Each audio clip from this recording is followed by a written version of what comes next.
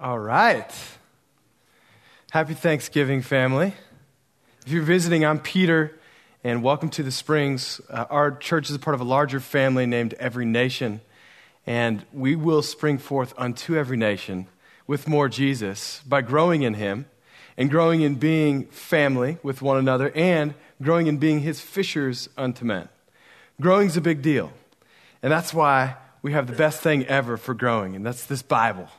We're going to go into the Bible. We're in Genesis. We're towards the end of Genesis. We're towards the end of the year, in fact. In fact, we've been going through Genesis all year, and I'm really excited today to preach from Genesis 46 and 47. If you have your Bibles, you can turn there. Just leave your thumb there.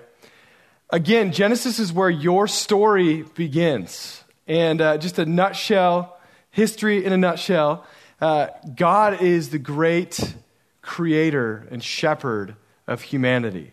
And we are rebellious, obstinate sheep. I said that the nice way, don't worry.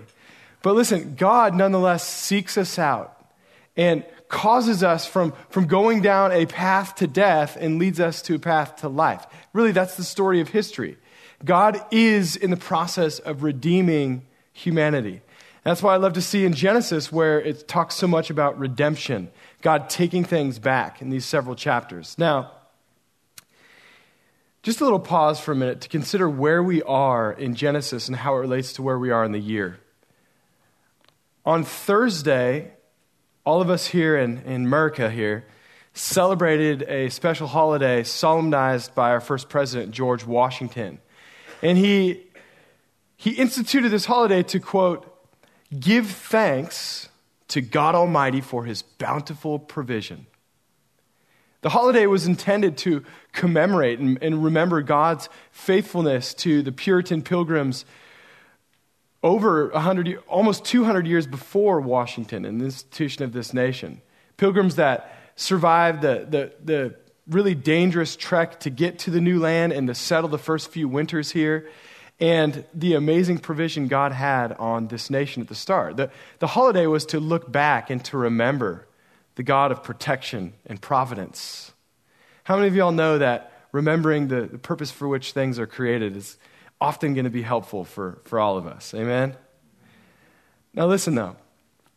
As we consider the American pilgrims, I want to go even further back to a way earlier pilgrimage in Genesis 46 and 47. And if you're taking notes, I titled this message, The First Pilgrims. Now, as we go through these few chapters towards the end of Genesis here, I pray that you can trek with God's people in the pilgrimage of Israel to the land of Egypt. This unexpected pilgrimage didn't seem to be in the script.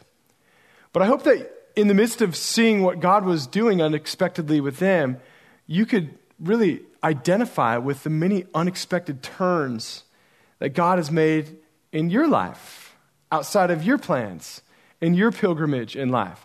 And in fact, as we go through this, I pray that you can learn something about God that could revolutionize your life and reset you in how you think about the progress of your life and the journey that you're on and that we're on together. And that one thing about God is this: God goes before you, He works through you, and He's got your back. Okay? Everyone, look behind you and tell someone behind you, He goes before you. I feel like we're doing good here. Now, someone on your left or right say, He works through you. Now tap someone in front of you on the shoulder and say, He's got your back. Nice. Family participation here. He goes before you. He works through you here in the midst of your pilgrimage, and He's got your back. First of all, He goes before you. Now, a little brief recap on how we get to chapter 46.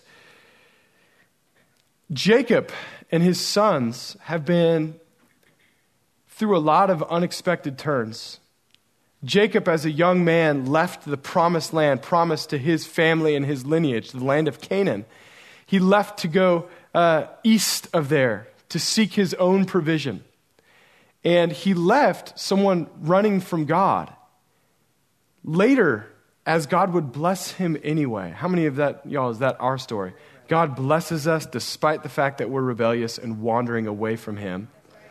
Well, God blesses him, and even in the midst of his blessing, draws Jacob's heart back to himself and draws him back to the land of Canaan, where Jacob sees his sons grow up. Now, his baby, his 11th son, Joseph, which was clearly his favorite at the time, the older brothers were very jealous of Joseph and tried to kill him, but instead sold him into slavery. Come back to Jacob years before chapter 46 here.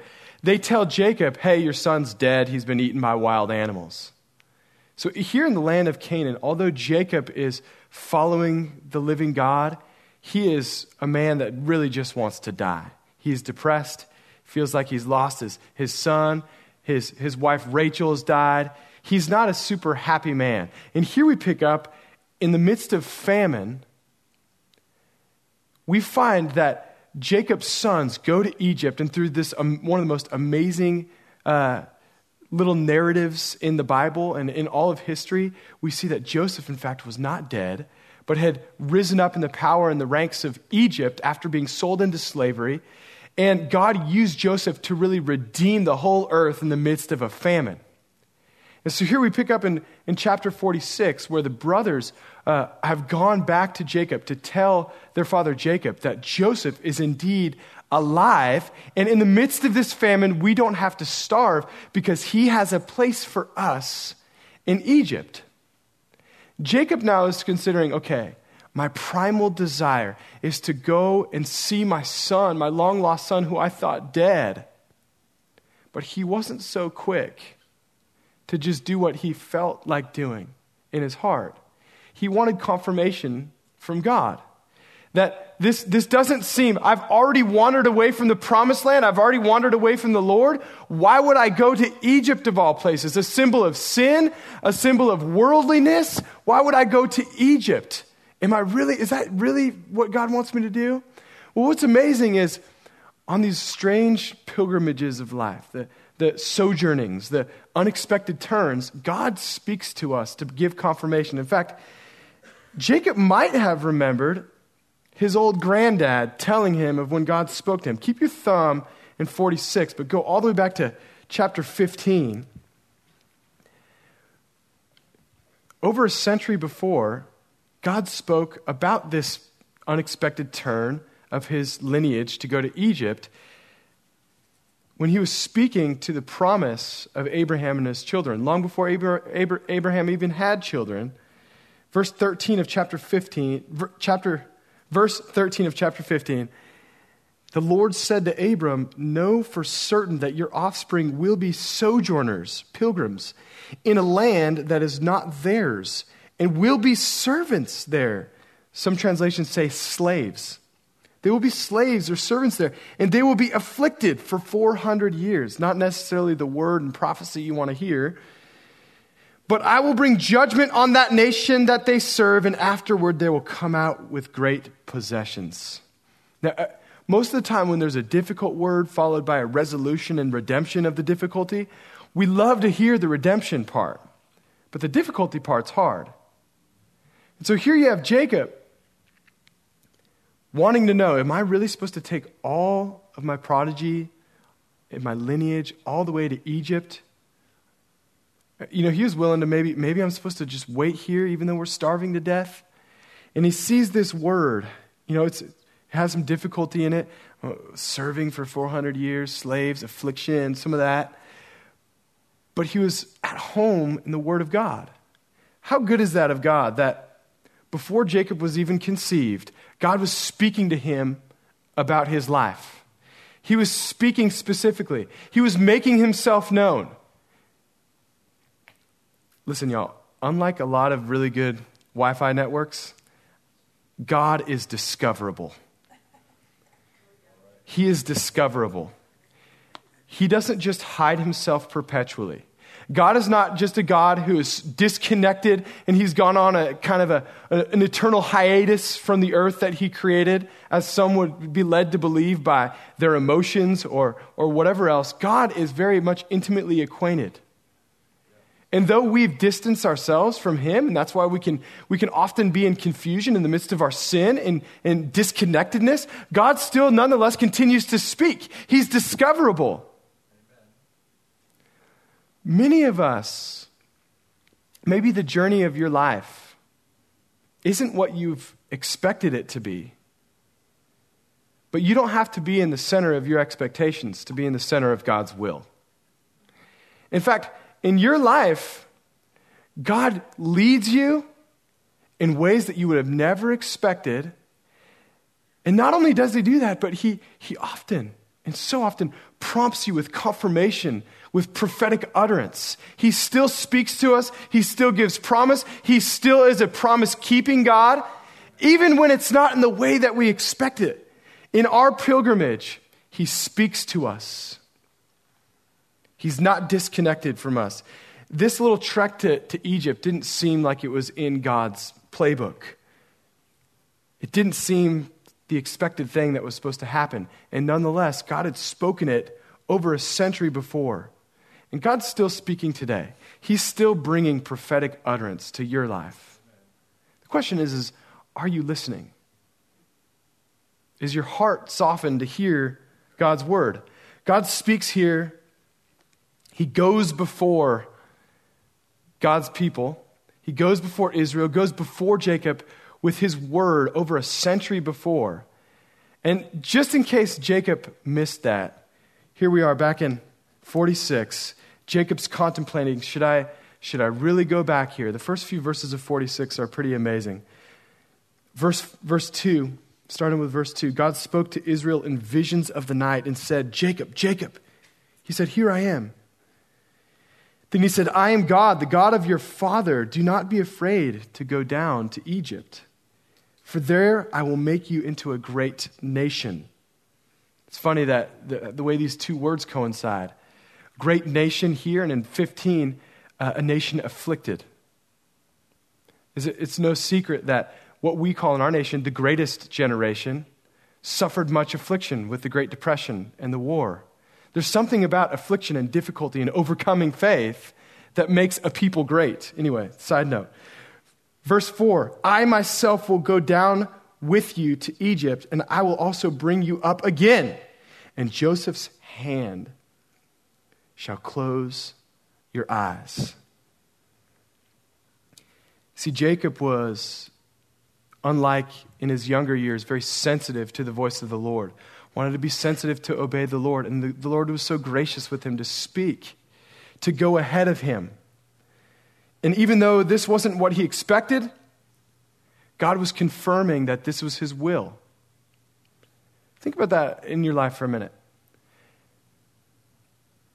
If you would have had if you could have a conversation with you from 5 years ago, do you think you would surprise you a lot about how today would look?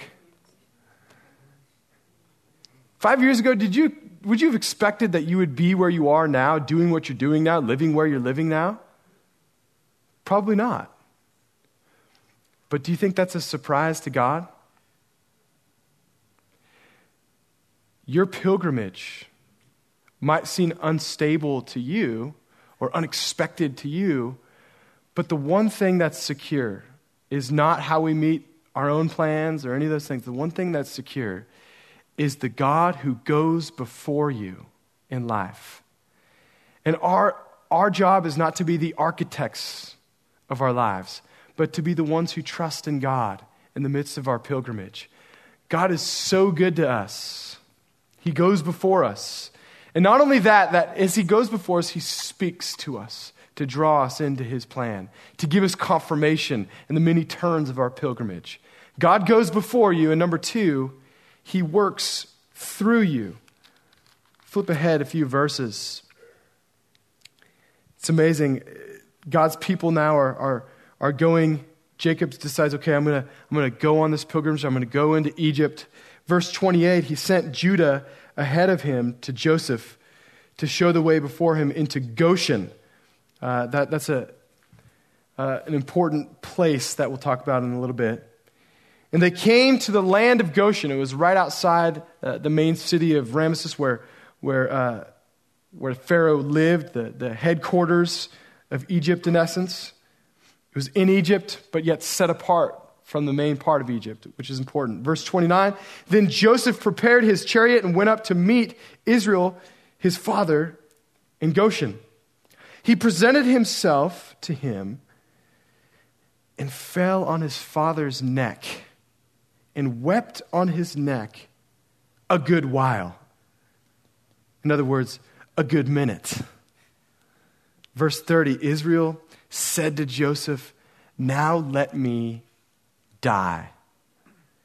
I have seen your face and I know you are alive. This is a joyful moment of reunion here. I love how, especially in these last several chapters, it's almost like it's marked by these beautiful moments of grown men weeping all up on each other. It's a beautiful, emotion-packed part of God's word here. Being reunited with your son, who you thought dead for years, and God has blessed him. You see the promise on you. In the midst of all the unexpected turns, you see the favor of the Lord that's matchless. It was amazing. See, Jacob was in the middle of God's will, and he didn't know it. Even in the midst of famine and drought and suffering, when he really just wanted to die, God revived something. He took something back. He redeemed something that Jacob thought unredeemable. And then God starts to work through him. He sends Jacob into this unexpected land in Goshen and begins to work through Jacob and his family in an unexpected way. As we'll see through the end of this book and even into Genesis, this land of Goshen is very significant. It's a significant place, especially in the book of Exodus. It's almost Egypt. Goshen is a place where they're in the land of Egypt and yet set apart. Do you know the word holy means set apart? God's people are to be, quote, set apart, holy, in the world and not of the world, you've heard it said. Goshen is a place that's almost in Egypt. See, they were in Egypt and yet set apart. This land, Goshen, is kind of like that place. Okay, we'll give you this whole land here. I mean, what good could come from Goshen? It's just like God in the pilgrimage of his people to use unexpected, seemingly overlooked or off the beaten path places to do major redemptive works in world history. Goshen, Nazareth, Galilee, San Marcos. God wants to do things in his people right up in the world and yet set apart. God will do unexpected things in Goshen, as we'll see. As we're going through this, I was studying a message from John Piper, who is a pastor in Minneapolis for 3 decades. And he was preaching a message about the Christian pilgrimage, and he said something very intriguing about a tension of the Christian life that we need to embrace. He said, becoming a Christian makes one simultaneously at home in every culture and at odds with every culture. Simultaneously, it's one of the beautiful tensions that we are to embrace, whether we're in Goshen, in the middle of the world power and yet set apart, or San Marcos, or anywhere we are. We are at home in any culture and yet set apart. And I want to develop this tension for a minute here. This is important for our pilgrimage. There are those who are too at home, and there are those who are too much at odds. And yet we're supposed to be in a right tension. There is no other faith that has the indigenous element, the being at home in culture element, like the Christian faith. In fact, it's really sad. You look back on part of modern missions about 100 years ago, and Americans would go on missions to places like Africa, and instead of exporting Christianity, they would export Americanism. So they'd see these African tribes beating their drums, and they'd be like, oh, well, that's demonic, so stop doing that, and let's wear a tie and do hymns and stuff like me. And man, it's like, well, why don't you do the same hymns with the beat, you know? The Christian faith from the beginning has been something that, unlike all other faiths and all other religions, you go into a culture, if they're doing it for the devil, then redeem it, take it back, and now beat the drums for Jesus. We can be at home in any culture. There's just a few things that can't be redeemed. They just need to be rejected. That's another message. But there's nothing like the Christian faith that you can go into any culture, and it's indigenous to that culture. It's the way that we were created to worship. Jesus is the one who created us. And so whatever has gone wrong in a culture, you can make that thing right without having to get rid of it. Islam's not the same way. They take a culture and they go into that geography and they just plaster Islamic culture on that place. The language, the customs, the dress. That's not what we're supposed to do. In our pilgrimage, there's an element of indigenousness. We can be at home wherever we are. Goshen, San Marcos, wherever we are. But listen, the tension though is that we are to be still nonetheless set apart. If God's going to work through us, we are to be at home and at the same time set apart. So though you have an indigenous principle that we are to live with, there's also the pilgrim, sojourning principle. And we are to be at odds with culture. We are to be set apart. So in essence, it's this. Though we live in the midst of our culture, we are not to bathe in the filth of our culture. We're to be at home in our culture, and yet in the midst of our glorifying Jesus first, worshiping him alone, in our indigenousness within the culture, we are to take that filth and clean it by the purity of Jesus as he's cleaning us as disciples. We can be at home and yet at odds with many things in our culture. This is what God is doing with Jacob as he sends him here. Go to the next chapter. This is one verse. Verse 7 is so amazing. They go into Goshen, and then he approaches the Pharaoh. Verse 7, it says, Then Joseph brought in Jacob, his father, and stood him before Pharaoh, and Jacob blessed Pharaoh. Well, that's kind of scandalous right there. You would think he would say, he stood before Pharaoh and he said, how dare you? All the righteous thing, the seemingly righteous things you could do. You're not supposed to bless this guy. He's an enemy of Christianity or he's an enemy of the faith, right? You're supposed to tell him, how dare you have a war on Christmas or whatever else that you see conservatives whining about today. He goes and blesses him. I'm like, wait a minute. Now, where's the amens there? We're to redeem culture. He goes and blesses Pharaoh. He blesses him. He's not giving license to the filth and idolatry of Pharaoh. He's going in and speaking a word to Pharaoh. He's blessing him. Is he blessing Pharaoh's sin and enmity? No. He's going in and bringing redemption. God's people are to be at home in culture and yet set apart. Because if we're not in the midst of that tension, we can't bless people. If we're not in the midst, if we don't embrace that tension rightly, then we're going to have something off that doesn't work for God to move through us. He goes before you, and he moves and works through you. This is what Paul commands us to do. In Romans 13, you don't need to turn there. He says that wherever you are, you're to be in submission to the rulers. Now, these are rulers that were persecuting Paul. We're to be in submission. We're to bless. This is the way that Daniel blessed the king of Babylon. This is the way that Ezra and Nehemiah served and blessed the kings of Persia. And as American Christians, I feel like we've gotten things so wrong. Some of us are way too at odds with our culture, always looking for another conspiracy theory about how, man, this earth, man, they stink. Well, of course they do, and so do you. And that's why Jesus is doing something in you so that you can do something about that. Some of us are way too at odds, and some of us are way too at home. To be pilgrims of Jesus, family, on this pilgrimage, we are to be a blessing.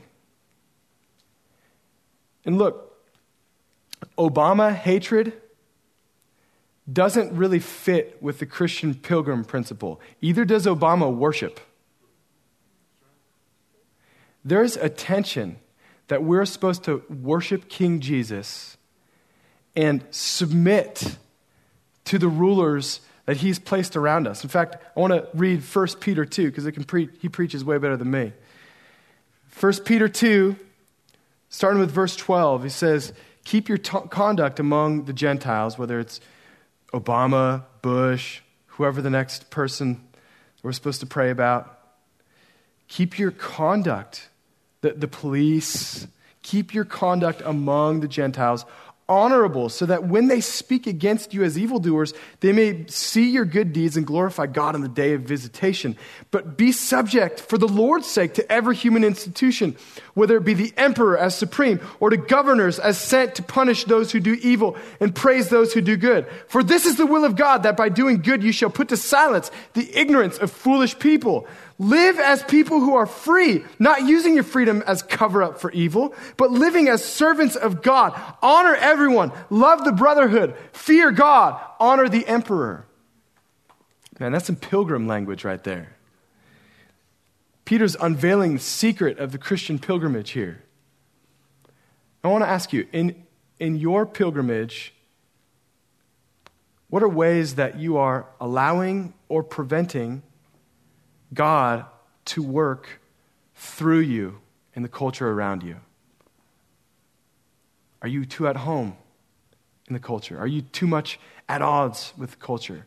In what ways does God need to adjust your mindset, your thinking, your schedule, so that you can be a more fruitful pilgrim, knowing that he goes before you and he works through you as a pilgrim, that is simultaneously at home and at odds with culture, a good sojourner. He goes before you, he works through you, and listen, he's got your back. I love reading what happens in and from Goshen in Exodus. It says that centuries and centuries go by, and as it says at the start of Exodus, that a new Pharaoh rose up that didn't know Joseph, began to, as it promised in Genesis 15, began to persecute God's people. They became slaves. They became strengthened in the midst of that. And God began to do a work that would bring judgment on Egypt and free his people, a strengthened, renewed, empowered people. It was a redemptive work he did. But listen though, the plagues of judgment he brought upon Egypt, Goshen was a land that they had supernatural protection for everything that would come upon Egypt. Supernaturally, Goshen would be protected. Now listen, I believe that word is for you and me. Not that we would be protected against all affliction. Listen, we'll face much affliction as God's people, but we'll be protected unto his mission to do what he's called us to do as good pilgrims. Some of us will suffer casualties, some of us fatality, but though they slay me, yet will I praise him.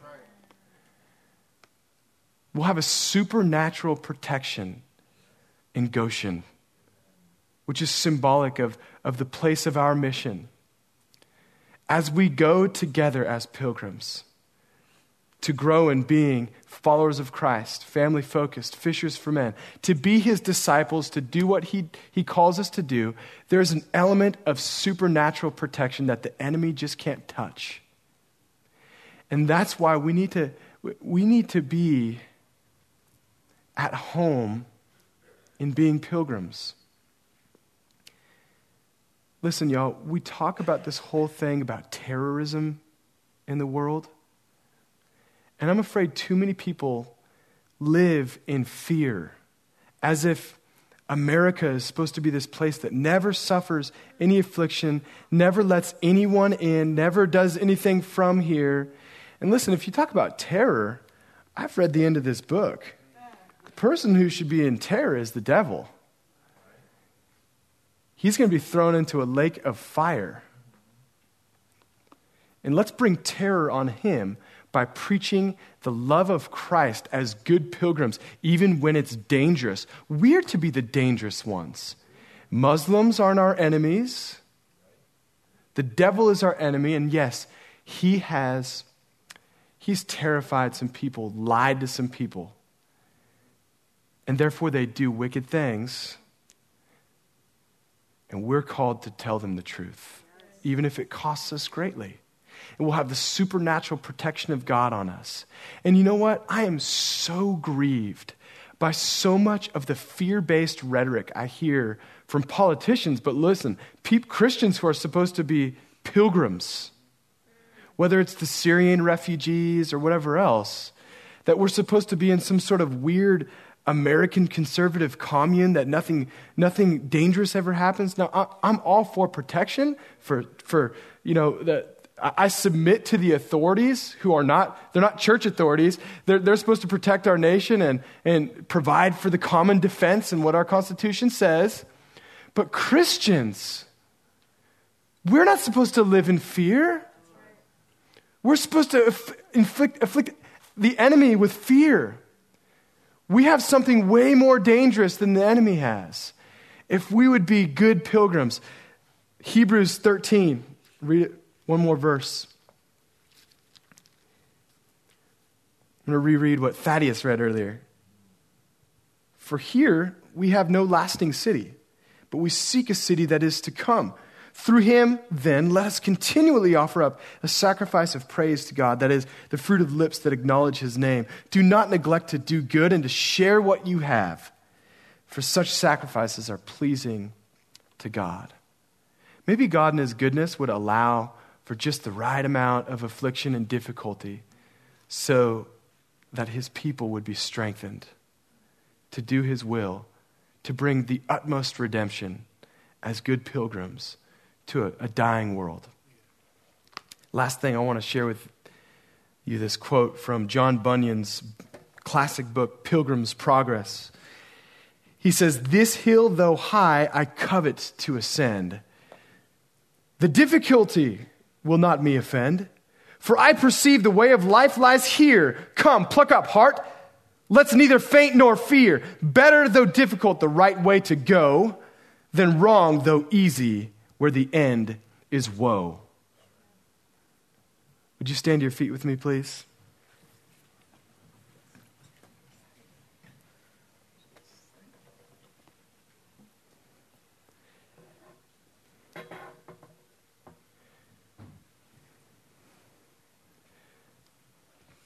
God sent his people to Egypt, not so that they could be typical Egyptians, but so they could bring redemption.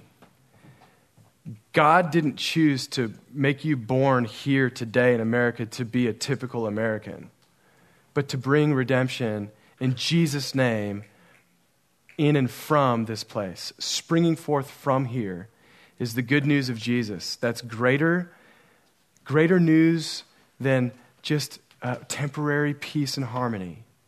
It's outright redemption.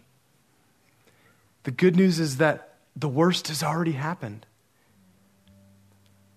The utmost consequences for your sin and mine, and for the sins of the whole world, the wrath of God has already come upon one man, Jesus, who chose to come as a sojourner to a foreign land and to come into our midst and die the death that we should have died.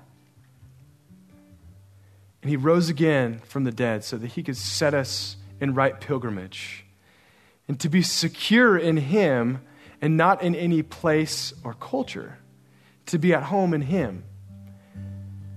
Now, if you've never fully given your life to Jesus, before you leave today, Be at home in him. Do it even as we're praying.